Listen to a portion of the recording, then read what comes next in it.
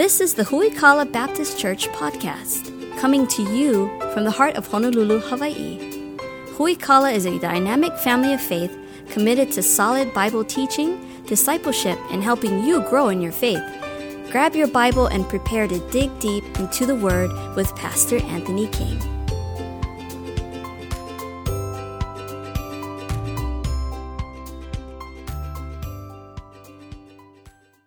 Grab your Bibles, turn to Romans chapter 1 this morning, if you would. We're continuing our series through the book of Romans, verse by verse. We find ourselves 11 messages deep today. If you've missed anything so far, you can always get caught up on the Huikala app that has access to all the previous messages that we preached. I also encourage you, if you don't yet have the Huikala app on your mobile device, take time right now, grab your phone, download it right now, because it's going to do this. It's going to show you everything that we're going to cover today, all the notes from today's message, all the verses that we're going to take a look at are all found in the Huikala app. And so if you open up the app, click on Romans, click on today's message, which is Understanding the Wrath of God, Part 2. Click on the button that says Fill in Notes, and that's going to allow you the opportunity to see everything that's going down today. If you don't do that, just grab a sheet of paper and jot down some thoughts. Really good stuff from Romans chapter 1 that you're going to see this morning. I want to encourage you to just put some of those things down on pen and paper. If you're a first-time guest with us here today, thanks so much for being with us. We're delighted to have you as our guest, whether you're just visiting the island for a little bit or you're looking for a church home. We consider it an honor and a privilege that you would worship Jesus with us today. Before you leave today, be sure to stop by and say hey to me. I'm going to be on the sidewalk outside. I hang out there till the last person leaves every single Sunday. So if you ever need to talk to your pastor, that's where you can find me. But especially if you're a first-time guest, stop by and say howdy on your way out here today. I'd love to get the opportunity to meet you. Romans chapter 1, we find ourselves, again, we've been taking a look through the book of Romans. We're just going verse by verse, and we find ourselves, this is our 12th message today. Romans chapter 1, verse number 18 is where we're going to be at today. We're going to start off in verse number 13, just by way of context. So far, Paul is just saying to the church at Rome, hey guys, it's Paul. Paul's never been to Rome before, so he's writing a letter to a church that he's never visited. Hey guys, it's Paul. I'm an apostle. I'm looking forward to coming and seeing you. I've heard a lot of great things about you and your church. It's worldwide famous, the things that God's doing in you and through you at your church. I hope to be able to come to you soon. I can't wait to meet you because I want to encourage you, but I also want to be encouraged by you. I can't wait to get there to preach about Jesus and to preach the gospel. Verse number 16, for I'm not ashamed of the gospel of Jesus Christ. It's the power of God unto salvation to the Jew first and also to the Greek. And then he goes on, verse number 17 says that the righteousness of God is revealed through the gospel, and we're going to live by faith because that's what Christians do. We live faith by faith. And then everything takes a really intense turn where he begins to talk about the wrath of God. And today's message is pretty heavy. It's a continuation of last week's message. And so if you were here last week, this week is just going to be kind of a little bit more of the same. But I'm telling you this, if you've ever read through Romans 1, and if you haven't yet, you need to, because it's only going to get tougher from here. Again, Romans chapter 1 talks about the wrath of God revealed against all ungodliness and unrighteousness of man. And then it talks about how that gets poured out. And so it's just really intense all the way through the end of the chapter. So I tell you that probably the next 4 or 5 weeks at Huikala are going to be intense on Sunday mornings as we preach this idea of the wrath of God and how it's poured out by God on mankind. And so I say that to continue to invite your friends, family members, and coworkers, because everybody needs to hear what we're going to be talking about for sure. But at Huikala, we don't preach the things that are comfortable and the things that are cheerful. We preach the whole counsel of God. We preach what the Bible says. And so everybody needs to know what God's word says. So here we are this morning. Romans chapter 1, we're going to start verse number 13 and go through verse number 18 this morning. Now, would not have you ignorant, brethren, that oftentimes I purposed to come to you, but was led hitherto, that I might have some fruit among you also, even as among other Gentiles. I'm a debtor both to the Greeks and to the barbarians, both to the wise and to the unwise. So much as is in me, I am ready to preach the gospel to you that are at Rome also. For I'm not ashamed of the gospel of Christ, for it's the power of God unto salvation, to everyone that believeth, to the Jew first and also to the Greek. For therein is the righteousness of God revealed from faith to faith, as it is written, the just shall live by faith. For the wrath of God is revealed from heaven against all ungodliness and unrighteousness of men who hold the truth in unrighteousness. Now, today's message is going to be a little bit more teachy than preachy, let's say. I'm going to give you an idea of what the wrath of God is, because this is laying a solid foundation for what we're talking about, because the next probably 4 to 6 weeks as we talk about the wrath of God, we're building on this foundation that we're getting laid solid last week and this week. So if you missed last week, you still got time to get caught up. I'm going to give you a little bit of a review here today. So many times we wanted to talk about the parts of God that make us comfortable. We want to talk about the parts of God that we really like. Hey, we want to talk about God's kindness, His mercy, His grace, His love for us. All those are parts of who God is, and we definitely should not keep those things back, for sure. We should celebrate them. God is a God of love. He is a God of grace. God loves everyone. God loves you individually. God loves you personally. Those are really, really good things. But so many times there's parts of God that we don't like to talk about. The parts of God that make us feel a little bit uncomfortable. That somebody asks questions about our faith. It's just one of those things that we might even try to minimize or play down about God. Somebody says, well, do you believe that everybody who doesn't believe in Jesus Christ as Savior is going to burn in hell for all of eternity? We're like, well, that's kind of a hard way to say it. We believe that God punishes sin. Hey, it's uncomfortable. I'll give you that, okay? But we can't hold back truth. We can't play down parts of God that make us feel uncomfortable. We can't just play up the good parts of God and then play down what we think are the bad parts, because even things like the wrath of God or His judgment of sin is not a bad part of God that needs to be hidden from anybody. They need to know that so that they can see the wrath of God and how much greater God is because of His grace. So again, we're trying to get a total picture of who God is here this morning, total understanding of how God views sin, total understanding of how God relates with us as sinful creatures. It's important, first of all, that we, as we get started, that we define what the wrath of God is. First of all, the word wrath itself is a strong, vengeful anger or indignation. It's retributory punishment for an offense or a crime. Important to note that wrath is always in response to something. It's vengeful anger. There has been a wrong or a perception of wrong, therefore wrath comes. You don't stub your toe on the couch in the middle of the night and enter into a fit of wrath. You might get angry, but that's not wrath, because it's not in response to a wrong that's been done.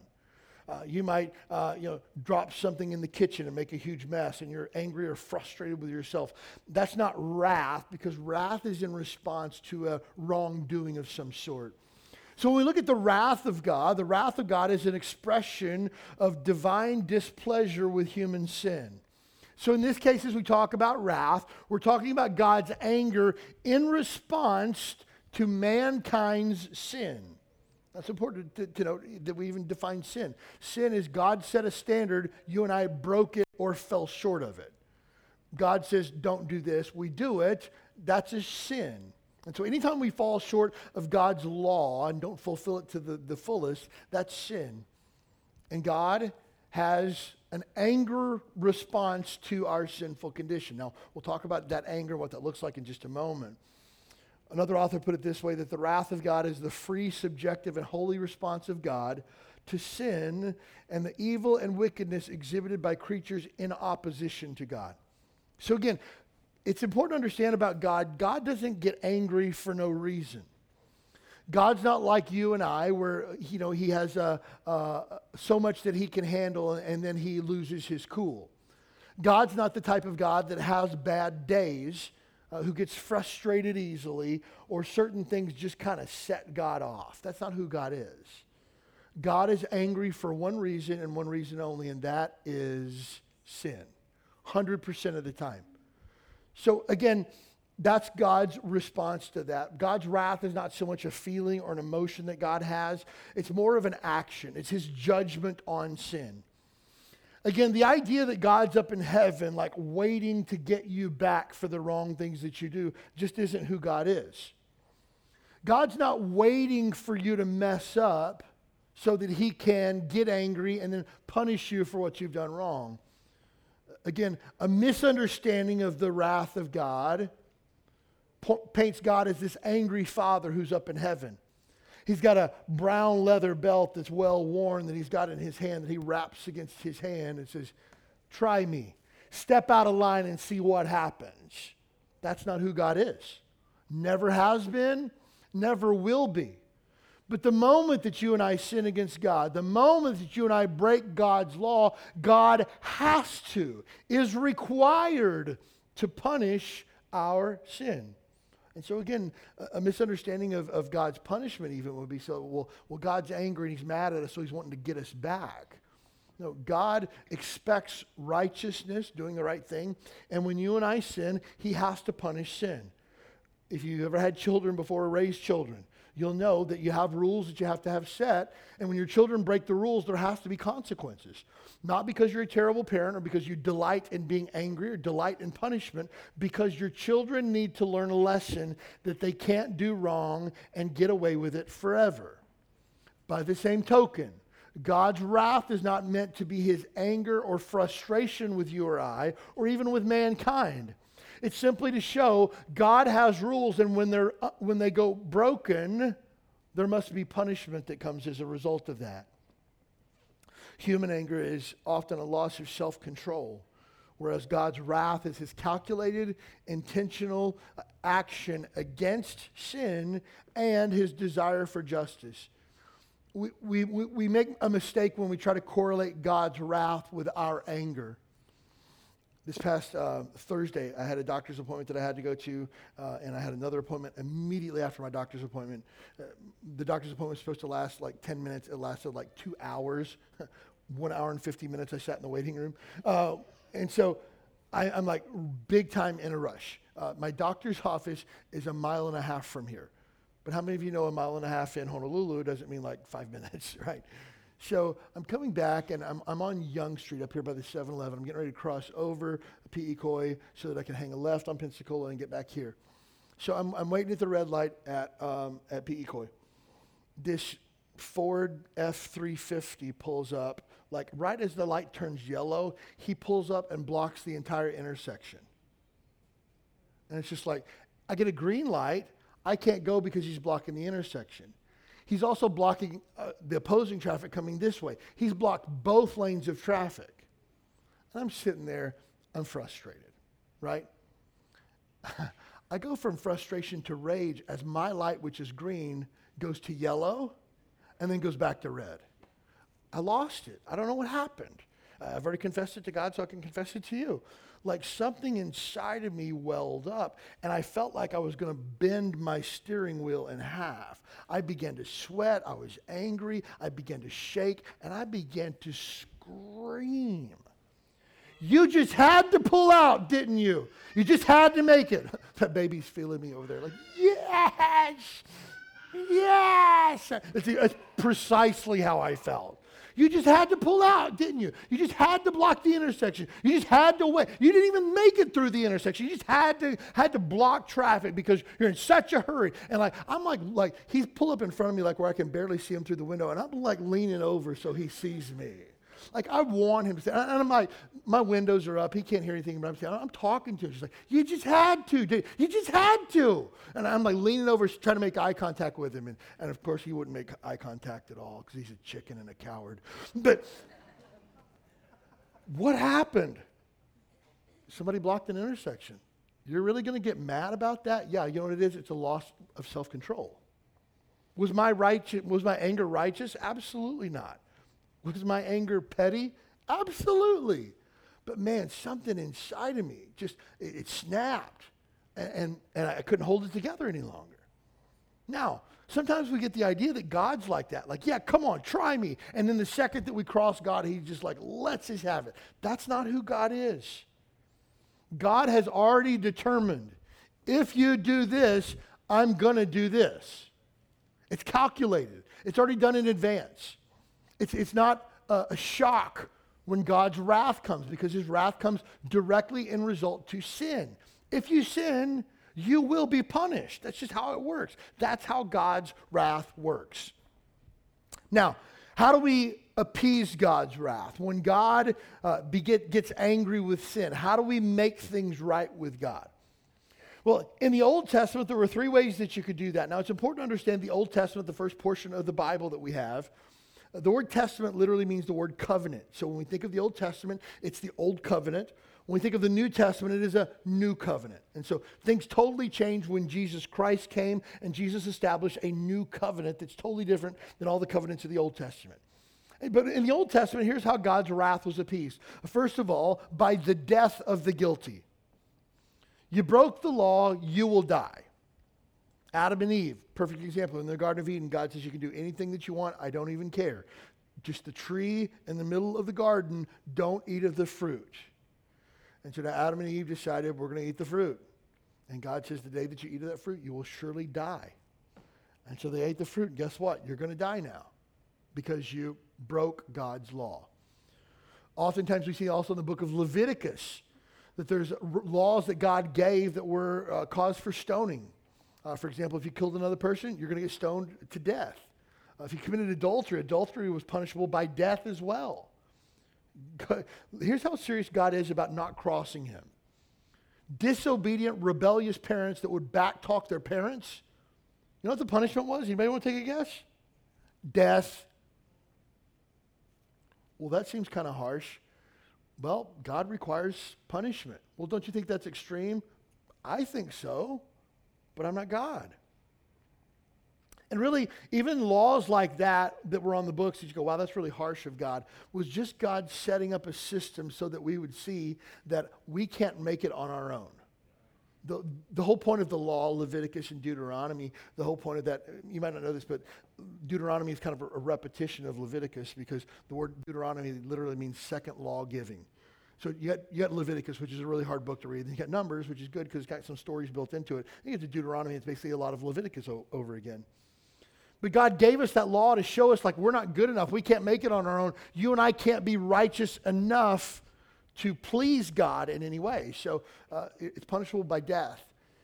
Second way that you could be appease God's wrath was banishment, the exile of the guilty. You got to leave and don't ever come back. We see this happen with Cain. Cain and his brother Abel offered a sacrifice to God. Abel's sacrifice was acceptable. Cain's sacrifice was not acceptable. Cain got mad about it, so he killed his brother. After he killed his brother, God says, I'm going to put a mark on you so that everybody's going to know for the rest of your life what you've done, and you've got to leave. You've got to roam the earth for the rest of your days. You're not welcome here any longer. And so you see people were cast out because of their sin. The last way was the animal sacrifice.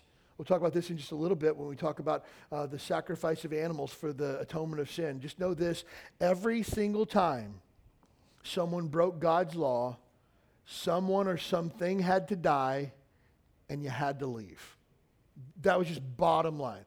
Now, or the other instances where God's wrath could be appeased, probably so, but these were the main ways that we see it in the Old Testament. Now, when we get to, now again, it's important to understand that we talked about this last week, but it bears repeating as well. There is no God of the Old Testament and God of the New Testament. It's just God, okay?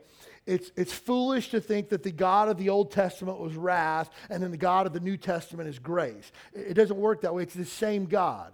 God never changes. Jesus Christ, who is God, is the same yesterday, today, and forever. One of the attributes of God is that he is immutable. That word immutable means he's unchanging. That's who God is. So there is no, people say, oh, I like the God of the New Testament a lot better than the Old Testament God. Ha, ha, ha. There is no Old Testament God and New Testament God. There's just God. And again, if you say, I like the God of the New Testament a lot better, you're just showing that you don't really understand who God is in totality because it's the same God. God showed wrath and grace in the Old Testament. God showed wrath and grace in the New Testament. God today, in our current day and age, who is the God, quote, of the New Testament, is still a God of wrath and is still a God of grace. It's not that clean delineation that people want to sometimes make. But God's wrath is appeased differently under the rules of the Old Covenant versus the rules of the New Covenant. Under the rules of the New Covenant or the New Testament, Jesus Christ is the propitiation for sin. That word propitiation is such a rich word. If you get your Bibles open, still turn to Romans chapter 3, if you would. You got to see this. This is just so good.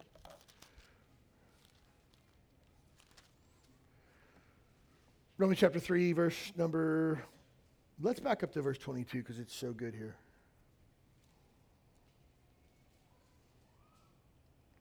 Romans chapter 3, verse 22, even the righteousness of God, which is by faith of Jesus Christ, unto all and upon all, to them that believe. Just stop right there for just a second. Verse 22 is so good because it says this, God's righteousness is given to us how? By faith. In who? In Jesus. To who? Anyone who believes.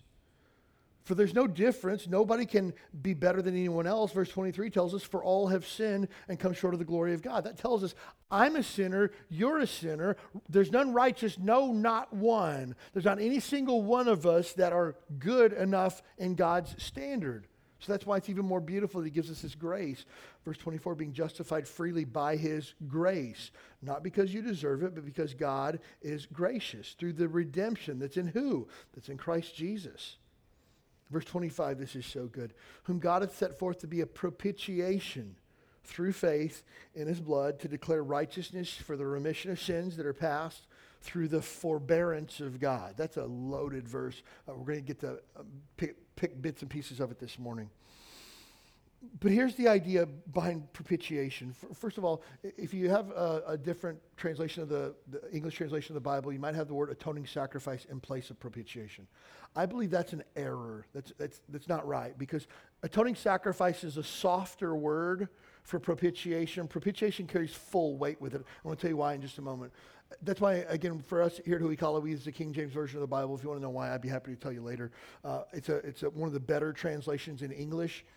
But some translations take deep Bible words like justification and redemption and propitiation that are just power-packed with theology and soteriology, and they dumb them down to words that are easier or more common to understand.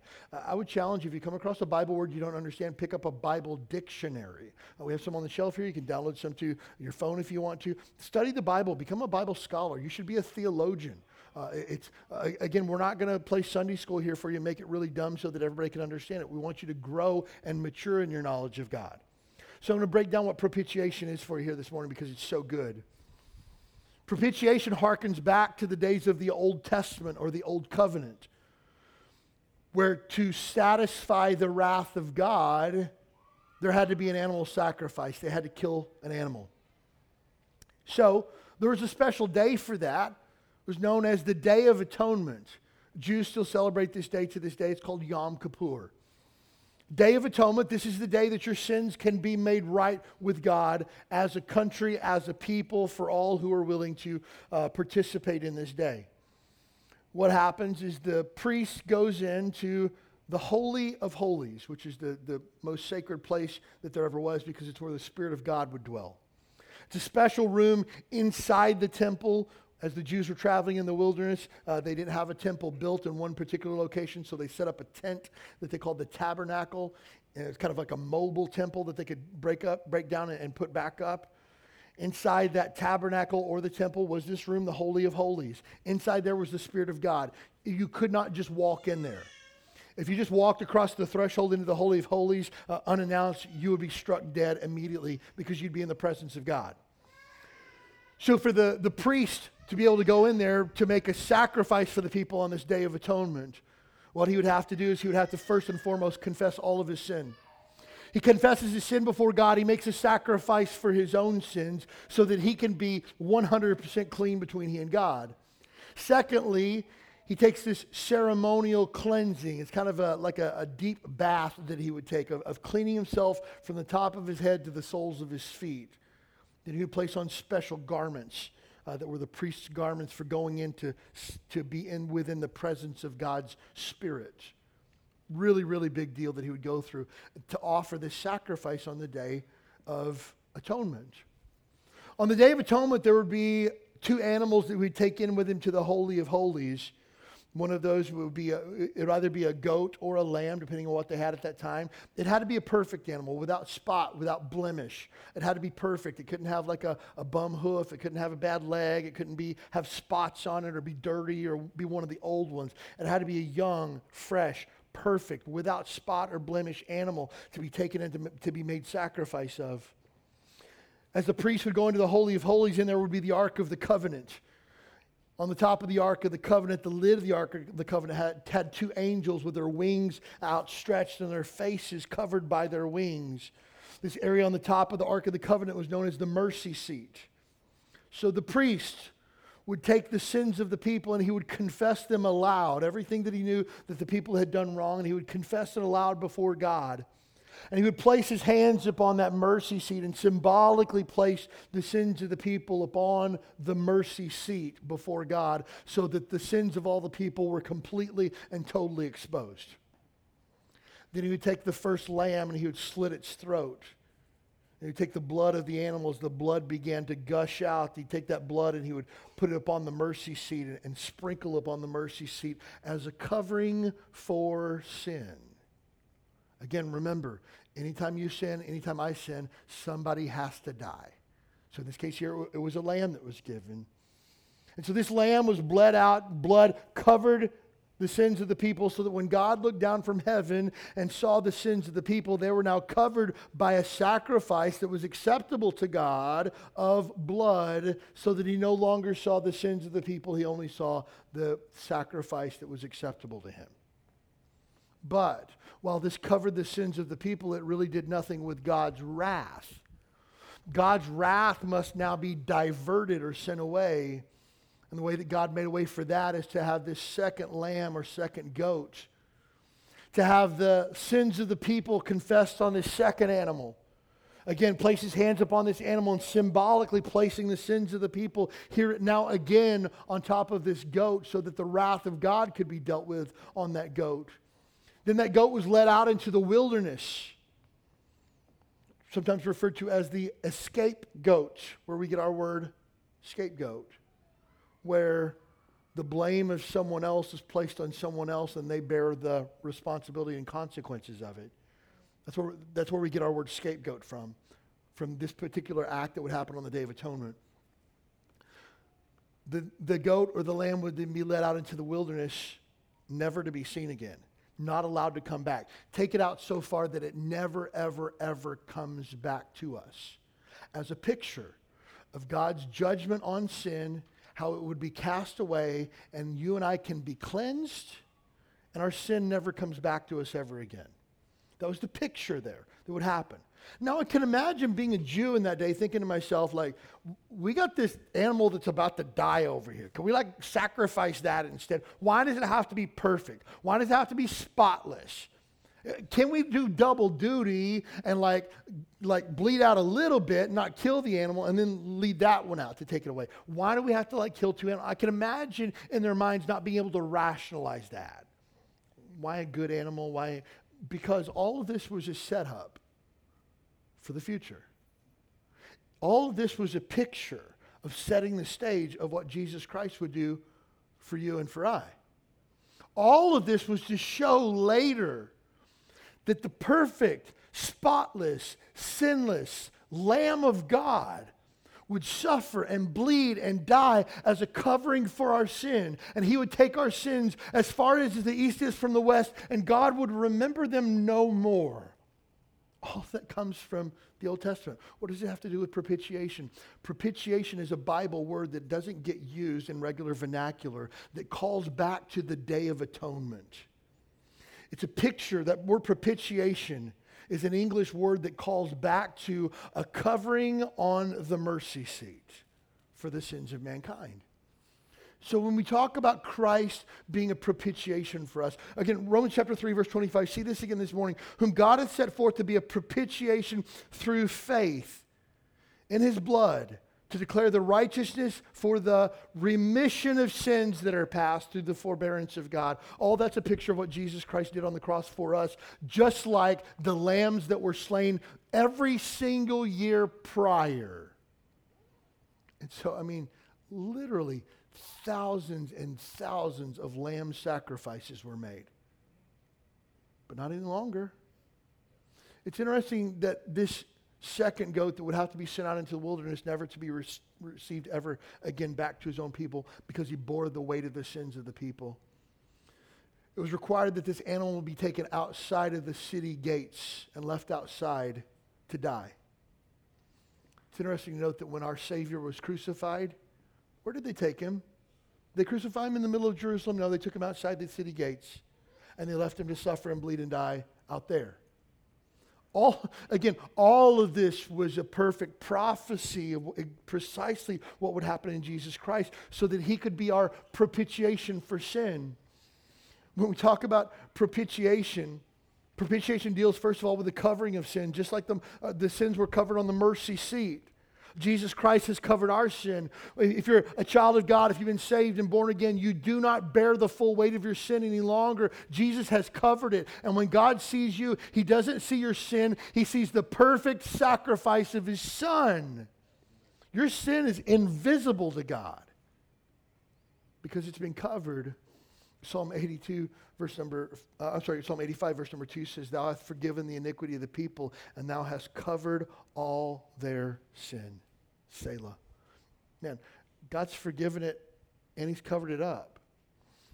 That's the beautiful thing also about our sin being taken away by Jesus Christ. This isn't going to come back to me one day. This isn't going to come back and bite me because it's already been forgiven. It's already under the blood of Jesus Christ. And I don't bear the weight of that any longer. And friend, if you're here today and you've blown it in life like I have so many times, that's not on you anymore. It's 100% on Christ. And he's strong enough to bear the weight of your failures. You want to carry guilt and shame, that's up to you. But according to God, it's been covered by the blood of Jesus Christ, and you're free from that. Propitiation deals not only with the covering of sin, but propitiation deals with the turning away of God's wrath. Again, that second goat or lamb that was sent out into the wilderness to die as a way of turning away God's wrath. God's wrath now is no longer on you or I. It's on the object of the sacrifice. That's why John the Baptist in John 1:29 says, when he saw Jesus Christ, "Behold the Lamb of God, which taketh away the sins of the world." Man, what an incredible truth. When we talk about propitiation, turning away or appeasing the wrath of God, it's really, really, really important to understand this.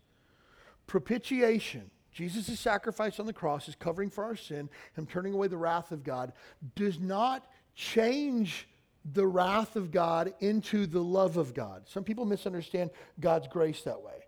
This is not a transition where now propitiation transforms the wrath of God into the love of God. That's not the case at all. Because please understand this, God never stopped loving. It's not like God was angry and now he chooses to love because you're forgiven. No, God never stopped loving, ever. God has always been love. And we took a look at this last week, but it's important to mention again this week that wrath is not one of God's essential characteristics. God is not love, and God is also, on the other hand, wrath. Wrath is only in response to sin. If there is no sin, there is no wrath. God only gets angry with sin. So if there ever is a cessation or a ceasing of sin, God will cease to have wrath. God is mercy, he is love, he is justice, he is grace, but God is not wrath. And so it's important to understand that you have God's love which never stopped. You have God's wrath which comes in response to sin. But the moment that God's wrath is appeased, his wrath is gone and there is still love. So some it might appear that we did a change here. There was never a change because God never stopped loving. God will never stop loving. It's who he is. So it's really important that we understand the wrath of God is not God as this just angry old codger up in heaven that wants things his way or the highway. It's not God sitting around waiting with great anticipation to punish you or I. It's not a matter of God sets his love to the side so that God can be wrath. God is wrath because of his love. And he never stops loving because that's who God is. Propitiation deals with the cleansing of sin, thus affirming the holiness of God and his desire for justice. God requires that everything be made right. Everything. Now, you and I might not get the justice that we want, the days that we want, how we want, when we want, but please understand, God always gets justice. That's why God says, "Vengeance is mine, saith the Lord." He's going to make everything right. You and I don't have to make things right. But here's the important thing to note. God still requires justice. Hey, you do the crime, you do the time. That's how God functions. You break the law, you pay the consequences. You sin against God, you'll get the punishment. That's just how God works because God is holy. Again, holiness is part of God's essential attributes. It's who God is. God is holiness. God is not wrath. God is holiness. That requires him to be separate from anything that has to do with sin. So you and I cannot continue to live a lifestyle of sin, yet not endure the judgment of God because God is holy. God requires justice. Again, we talked about this last week, but what good is law if there are no consequences? Well, you should drive 55 on the road, but if you don't, at least you should. That'd be kind of silly, wouldn't it? Can you imagine in the United States? Taxes, you should pay them, but if you don't, there's nothing really we can do about it. So you're saying taxes are optional? No, they're still the law. There's just no consequences if you break the law. I'm never paying taxes again for the rest of my life, right? Why? Because law always requires enforcement. It always requires, for the legislative part to work, there has to be a judicial part as well. And God is a God of justice. If God sets a law, legislative, he also has to enforce the law, judicial. So again, this might sound harsh to people. Again, it's why we need to understand the wrath of God. The wrath of God is so beautiful because it's equally balanced. God's wrath, along with his love and mercy and willingness to forgive instantly. You see, when somebody wrongs me, and I want to handle it my way, you can say that you're sorry, but I want to see that you're sorry. I want to see you change. I might even, in my flesh, want you to grovel a little bit. And remember that I'm up here and you're down there just so that you always know your place. That's me. God's not like that. One of the greatest verses in all of the Bible, 1 John 1:9, if we confess our sin, he's faithful and just to forgive us of our sins and to cleanse us from all unrighteousness. You know why? You know why God doesn't want to punish you and I? Because he's already punished Jesus. Why would he do double punishment? That doesn't make sense. And so God's wrath is perfectly balanced by his love, his mercy, and his willingness to forgive instantaneously. When we talk about God's wrath, for those of us that are saved here today, there's been a time in your life where you've been born again. It's important to understand that God's wrath is withheld from those who are saved. This should be a blessing and encouragement to you this morning.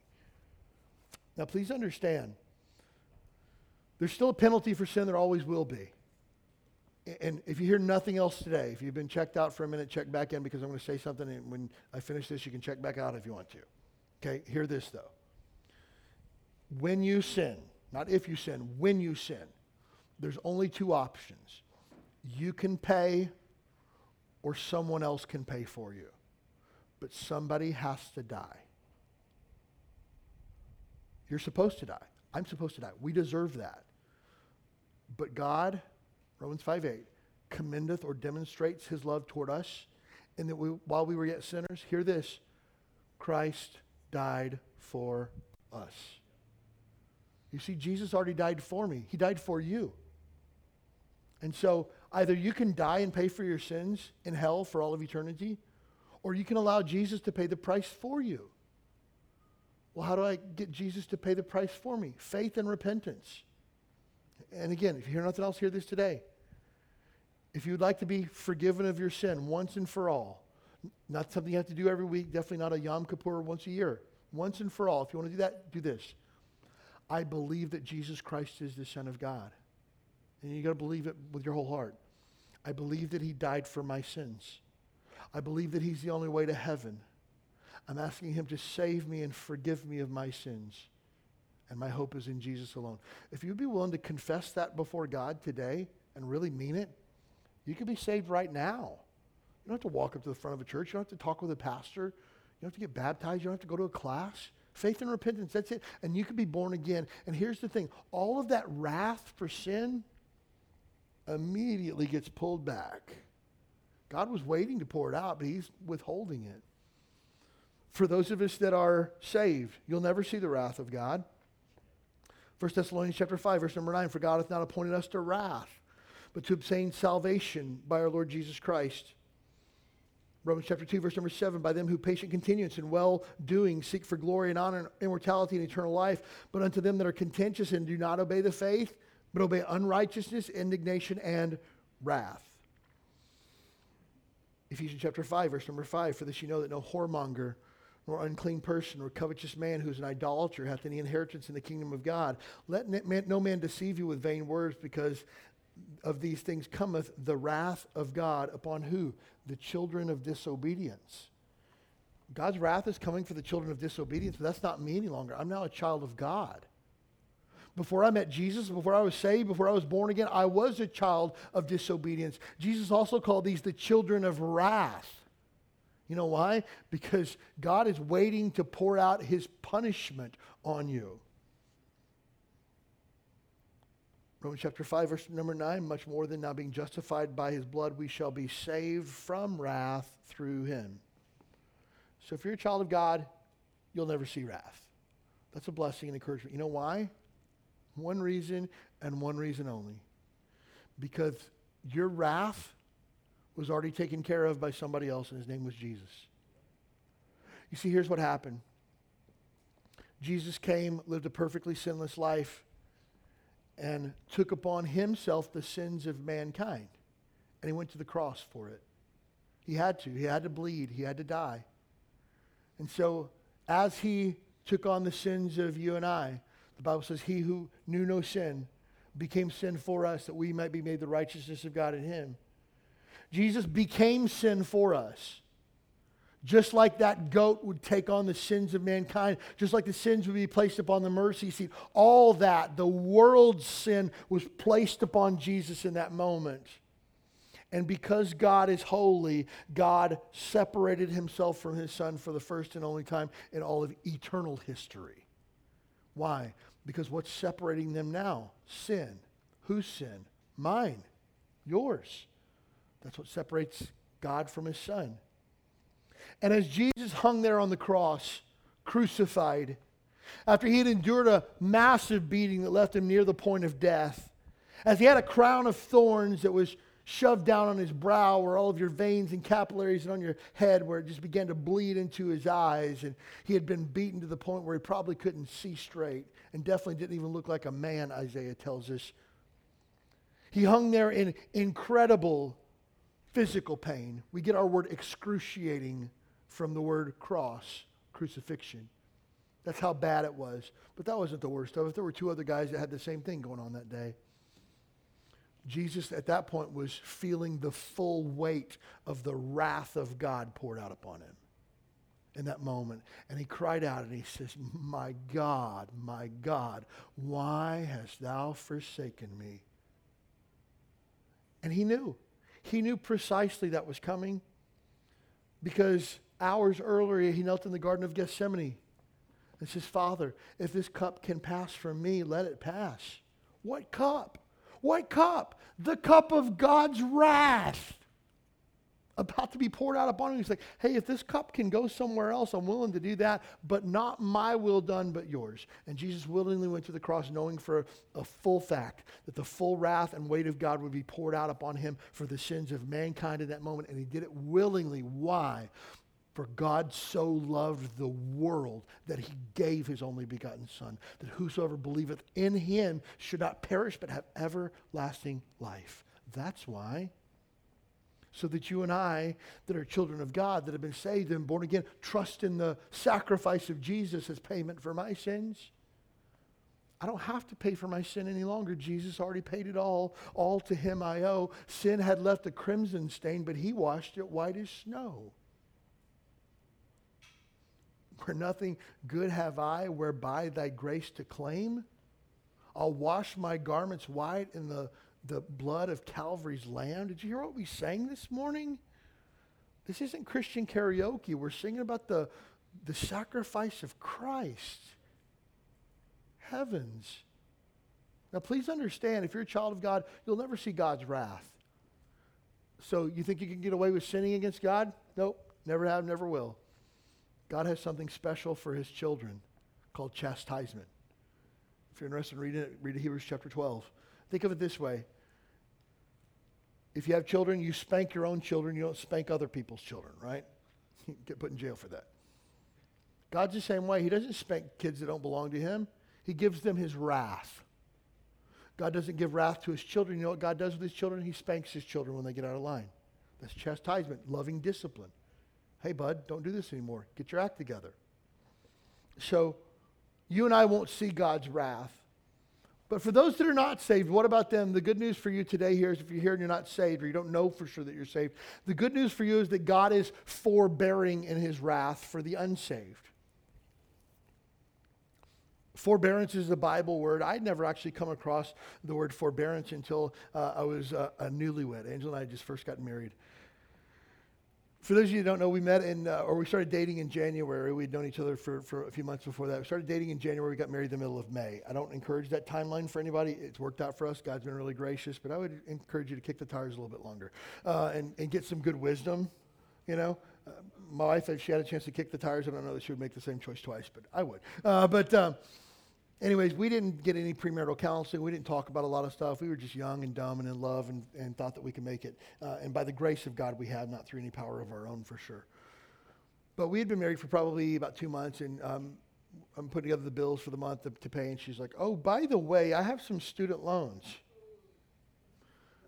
Well, that would have been helpful to know like a couple of months ago, but okay. And she says, but here's the deal.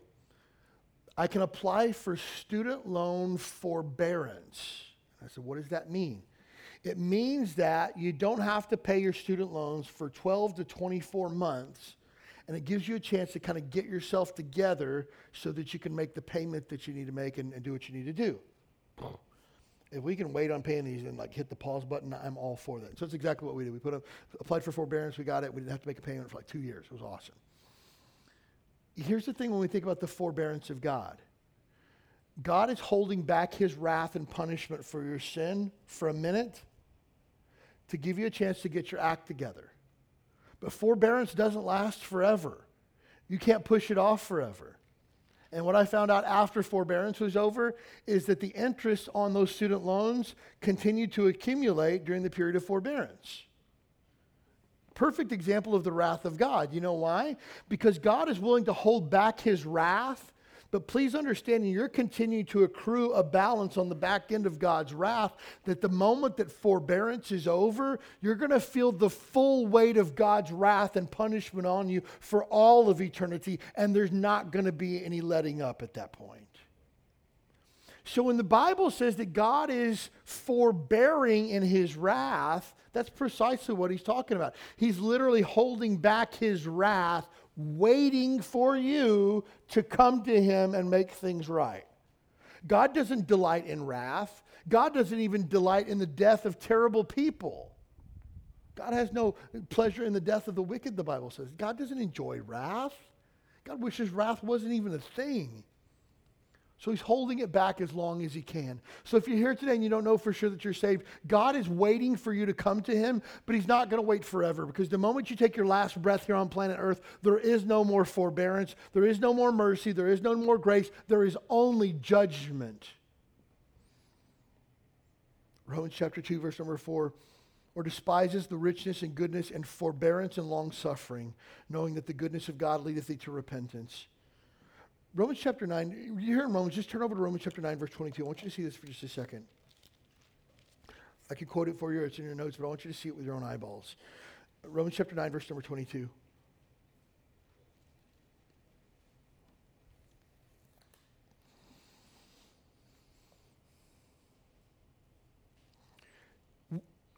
Romans 9:22. What if God, willing to show his wrath and to make his power known, endured with much long suffering the vessels of wrath fitted to destruction? So imagine this. Back in the day, potters would make vessels that they carried things like oil and stuff like that in. They didn't have like milk jugs like we do, so they would have pitchers or vessels. And sometimes they would get like big pitchers, like big vessels, like tall, like a big flower pot that you might see, and they would fill those up, and those would be vessels. Here's what God's done. God set up a bunch of vessels like that, full of wrath. How much? Like warehouses full. Think of it that way. Why? Take a look at verse 23. He's going to show his wrath, and he wants to make his power known. And he's endured with much long suffering. He's waiting with these vessels of wrath fitted to destruction. Take a look at verse number 23, though. And that he might make known the riches of his glory on the vessels of mercy, which he hath afore prepared unto glory, even us, whom God hath called, not of the Jews only, but also the Gentiles. So imagine this. While God over here has a bunch of vessels, warehouses full of wrath stored up, he also over here has warehouses full of mercy full up. Vessels full of mercy. And what if God, to show how gracious he is, says, I'm not going to give wrath, I'm only going to give mercy. I'm not going to punish, I'm only going to forgive. I'm not going to pour out my anger, I'm going to give a whole lot of grace. That's precisely what God's doing for you and I. We deserve the wrath. God's willing to extend the mercy, but he's not going to do it forever. You have a chance to come to Jesus, and your opportunity is today. And friend, if you die in your sin, there's nothing on the other side of this life but wrath for you. The full force of God's wrath has already been settled by Jesus. It was poured out on Jesus on the cross. That's why you and I that are saved will never see wrath. God doesn't punish us for our sin because Jesus has already been punished. So you and I that are children of God are free from wrath because Jesus has already endured the wrath of God on our behalf. The full force of God's wrath will be poured out during the tribulation period in the final judgment. This isn't a message on eschatology, but I'll give you a quick rundown of it. Jesus Christ is coming back very, very soon. How soon? I don't know, but they thought he was coming back 2,000 years ago. But again, a day with man is 1,000 with the Lord, and 1,000 years with the Lord is a day with man. So again, our timetable is not God's timetable. He's doing his thing, and whenever he wants, he's coming back. But it's very soon, so you better get ready. Here's what happens. Jesus Christ descends from heaven with a shout. He'll meet us in the air. He does not come back to earth. That's not the second coming of Christ. It's appearing of Christ in the clouds. And all those that are saved will rise to meet him in the air. We refer to this as the rapture. Rapture is not a Bible word. It's a word that we use to explain a catching away that takes place. We'll meet Christ in the clouds and we'll go to heaven to be with him. Now, if everybody who is saved leaves planet Earth, the only people that are left is everybody who's not saved, right? Then begins a period of God's wrath for mankind at that point, because the only people that are left are those that are not saved or are the enemies of God. And so God's wrath will be poured out on a 7-year period here on planet Earth called the Great Tribulation. The devil and the Antichrist will form a one-world government. There'll be a one-world currency, and there'll be a one-world religion. Many will be deceived by this. There will be some during this period who will be saved, but those people will be put to death and will be imprisoned for their faith during this time. God's plagues will be poured out for 7 years. It will be the worst thing that you can possibly imagine, almost literally hell on earth. During that 7-year period, those of us that are saved will be in heaven celebrating with Jesus Christ at the marriage supper of the Lamb. At the end of that 7-year period, Jesus Christ will come back to earth in bodily form. That's the second coming of Christ. At the end of that 7-year tribulation period, God, in the form of Jesus Christ, will come down from heaven to earth, to Jerusalem. Jesus and his armies, which will be us with him, will utterly destroy, wipe out, kill every single thing that's on planet Earth. He said, that sounds really harsh. The only people left are the enemies of God at that point. The devil and the Antichrist will be locked up for 1,000 years, at what point Jesus Christ will be king of this earth in literal bodily form, ruling from the throne of David in Jerusalem.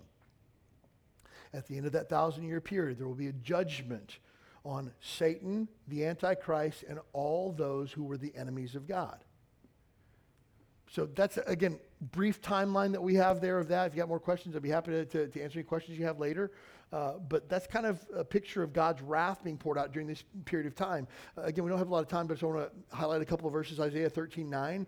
Behold, the day of the Lord cometh cruel and wrath and fierce anger to lay the land desolate, and he shall destroy the sinners thereof out of it. Matthew chapter 3, verse number 7, when he saw the Pharisees and Sadducees come to his baptism, he said unto them, O generation of vipers, who hath warned you to flee from the wrath to come? Zephaniah chapter 1, verse number 14, the great day of the Lord is near, it's near and hasteth greatly. Even the voice of the day of the Lord, the mighty men shall cry there bitterly. The day is a day of wrath, a day of trouble, and a day of distress, a day of wasteness and desolation, a day of darkness and gloominess, a day of clouds and thick darkness, a trumpet and alarm against the fenced cities and against the high towers. Again, we're talking bad, bad, bad stuff. Jesus says in Luke chapter 21, verse number 23, but woe unto them that are with child in that day, and to them that give suck, or them that nurse babies in those days. For there shall be a great distress on the land, and the wrath upon this people. It's going to be bad like you can't imagine. How do you make sure that you miss all that? Put your faith in Jesus, because Jesus, God's word has promised that he will not allow his holy ones to see wrath, that we're saved from wrath to come through Jesus Christ. Now, the full force of God's wrath will be poured out in hell for all of eternity. If you die without Jesus Christ as your Savior, you will go to hell and you will endure the wrath of God there. That's how you make things right with God. Your only other option is your faith in Jesus. So again, Pastor, do I hear you right? Everyone that doesn't accept Jesus Christ as Savior will burn in hell one day. That's precisely what the Bible says. Now again, it's going to be hard to go to work tomorrow morning. It's like, hey, Mark, did you know that if you don't get saved, you're going to burn in hell? I don't encourage that. It's not really a well-received evangelism tactic, I would say. But again, we can't tell people about Jesus without explaining the truth of it. Again, hopefully in a very kind, calm, compassionate, loving conversation. God can't allow your sin to go unpunished. One of these days you're going to have to answer for what you've done before God, unless you put your faith in Jesus Christ as your Savior. But understand that hell is a reality. Revelation chapter 20, verse number 12. I saw the dead, small and great, stand before God, and the books were open, and another book was open, which is the book of life, and the dead were judged out of those things which were written in the books according to their works. The sea gave up the dead which were in it, and death and hell delivered up the dead which were in them, and they were judged every man according to their works, and death and hell were cast into the lake of fire. This is the second death. Get this. And whosoever was not found written in the book of life was cast into the lake of fire. That's no joke, folks. How do you get your name in the book? Receive Jesus Christ as Savior. Your name gets written in the book of life. And God himself says, no man can blot your name out of my book. Once you make a reservation, it's a permanent reservation. But if you don't have a reservation, there's only one place for you, and that's God's wrath. Again, Jesus says, Matthew 25, then it shall say unto them on the left hand, depart from me, ye cursed, into everlasting fire, prepared for the devil and his angels. Jesus says, these shall go away into everlasting punishment, but the righteous unto life eternal. There's only two places. Jesus says the unsaved will go to wrath eternal. The saved will go to life eternal. That's it. Heaven and hell, the only two places. So again, if you're not saved, today is your opportunity to be saved. Again, the wrath of God is already on those that are unsaved. John chapter 3, verse number 23, or no, John 3:36. He that hath the Son hath life, he that hath not the Son hath not life, and the wrath of God abides on him. So if you're here today without Jesus, or you're not sure that you're saved, please understand, the wrath of God is already hanging over your head. The wrath of God is already a weight on your shoulders. The wrath of God is currently being held back by God in his mercy and forbearance for you. But the moment you take your last breath, all that is set free where you will endure the full wrath of God.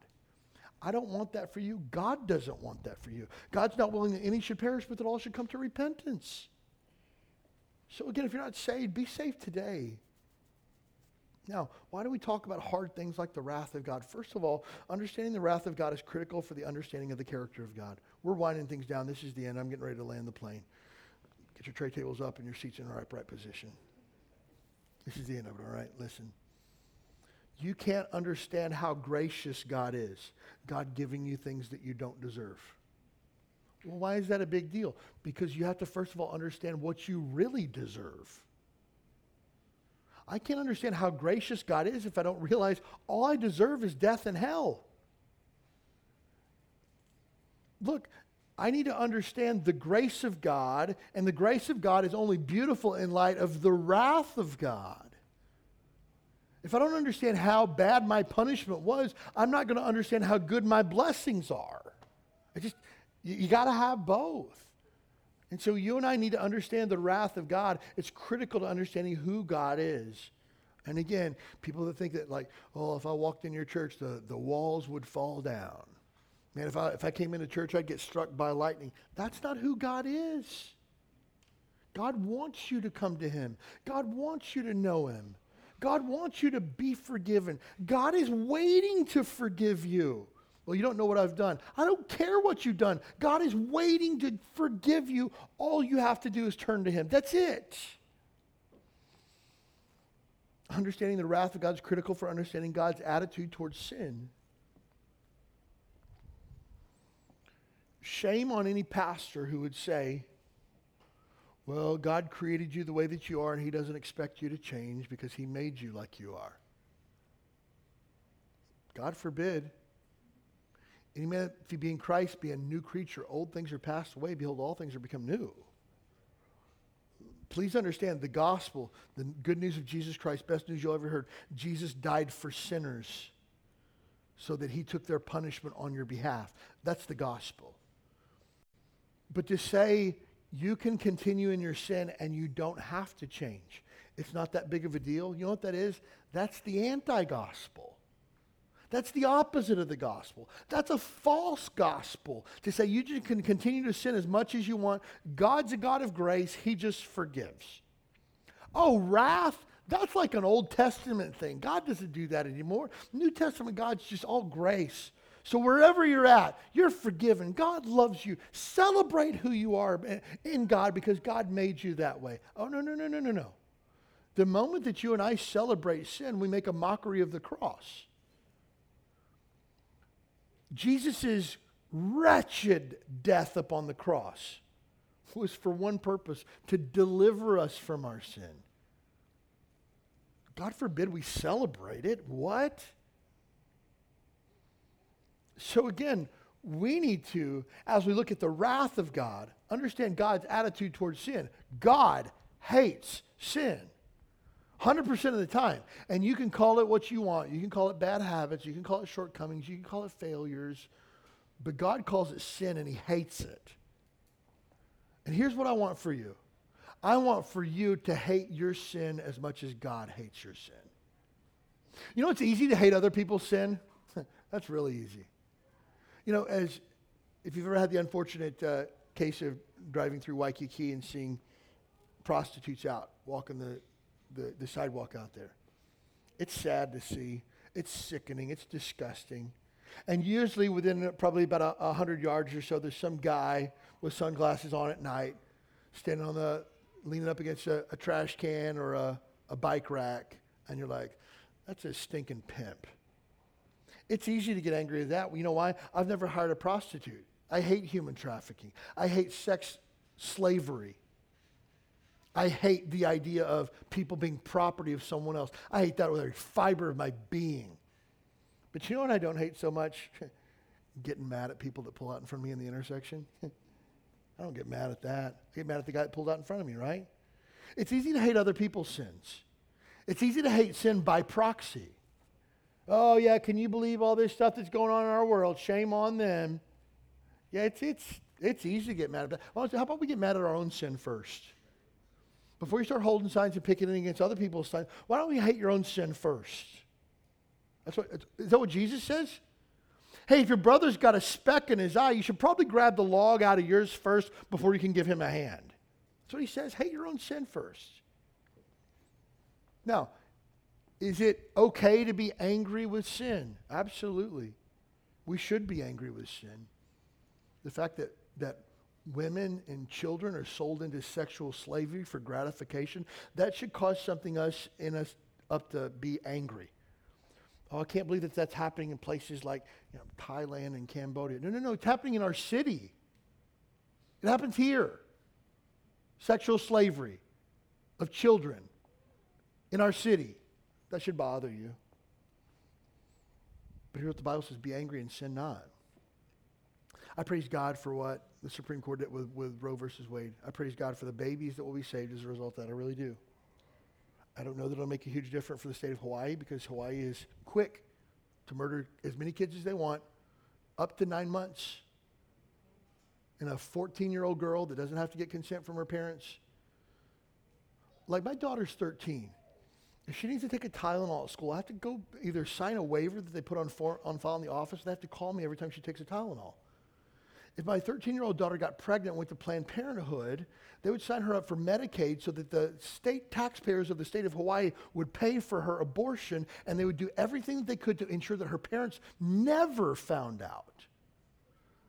That happens in our city. Your tax dollars pay for that. And before you decide to go get bent out of shape at the brand new, beautiful Planned Parenthood that's on Baratania Street, which is less than a mile from here, please understand, I found this out last year, shocked. Number one abortion provider in the state of Hawaii, University of Hawaii Medical School. Wait, what? Yeah, tax dollars at work. That makes me angry. You're killing kids with my tax dollars? Like, I can't get potholes fixed on streets, and you're killing kids with my tax dollars? And teenagers up to 9 months? God forgive us for just sitting by and going, yeah, that's terrible. I pray every single day that God would end abortion in our state. And I think we're making good progress as a nation, for sure. I saw this past week that the largest abortion provider in Texas packed up all 4 of their offices, closed them, and moved to New Mexico. I praise God for that. But here's the thing.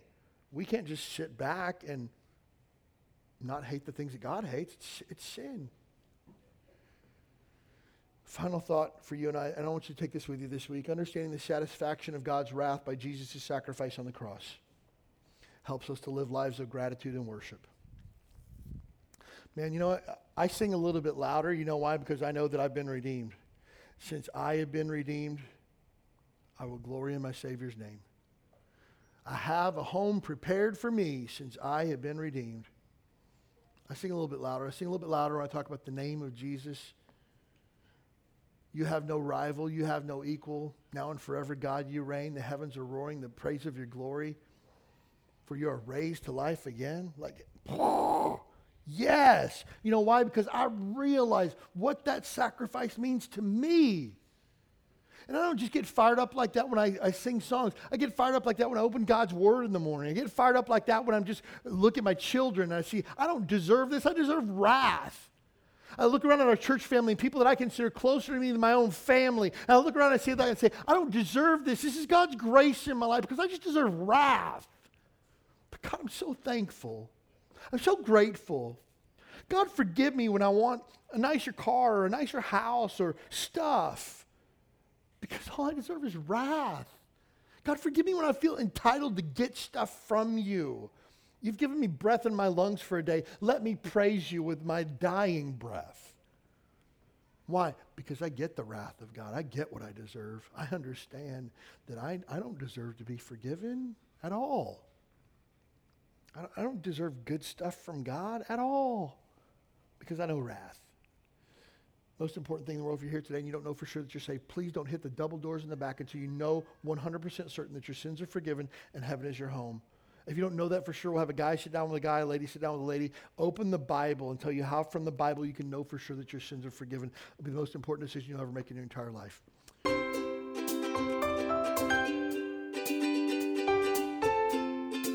Thanks for joining us for the Huikala Baptist Church podcast.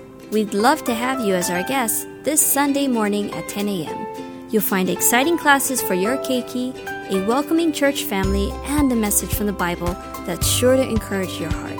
Join us this Sunday. You belong here.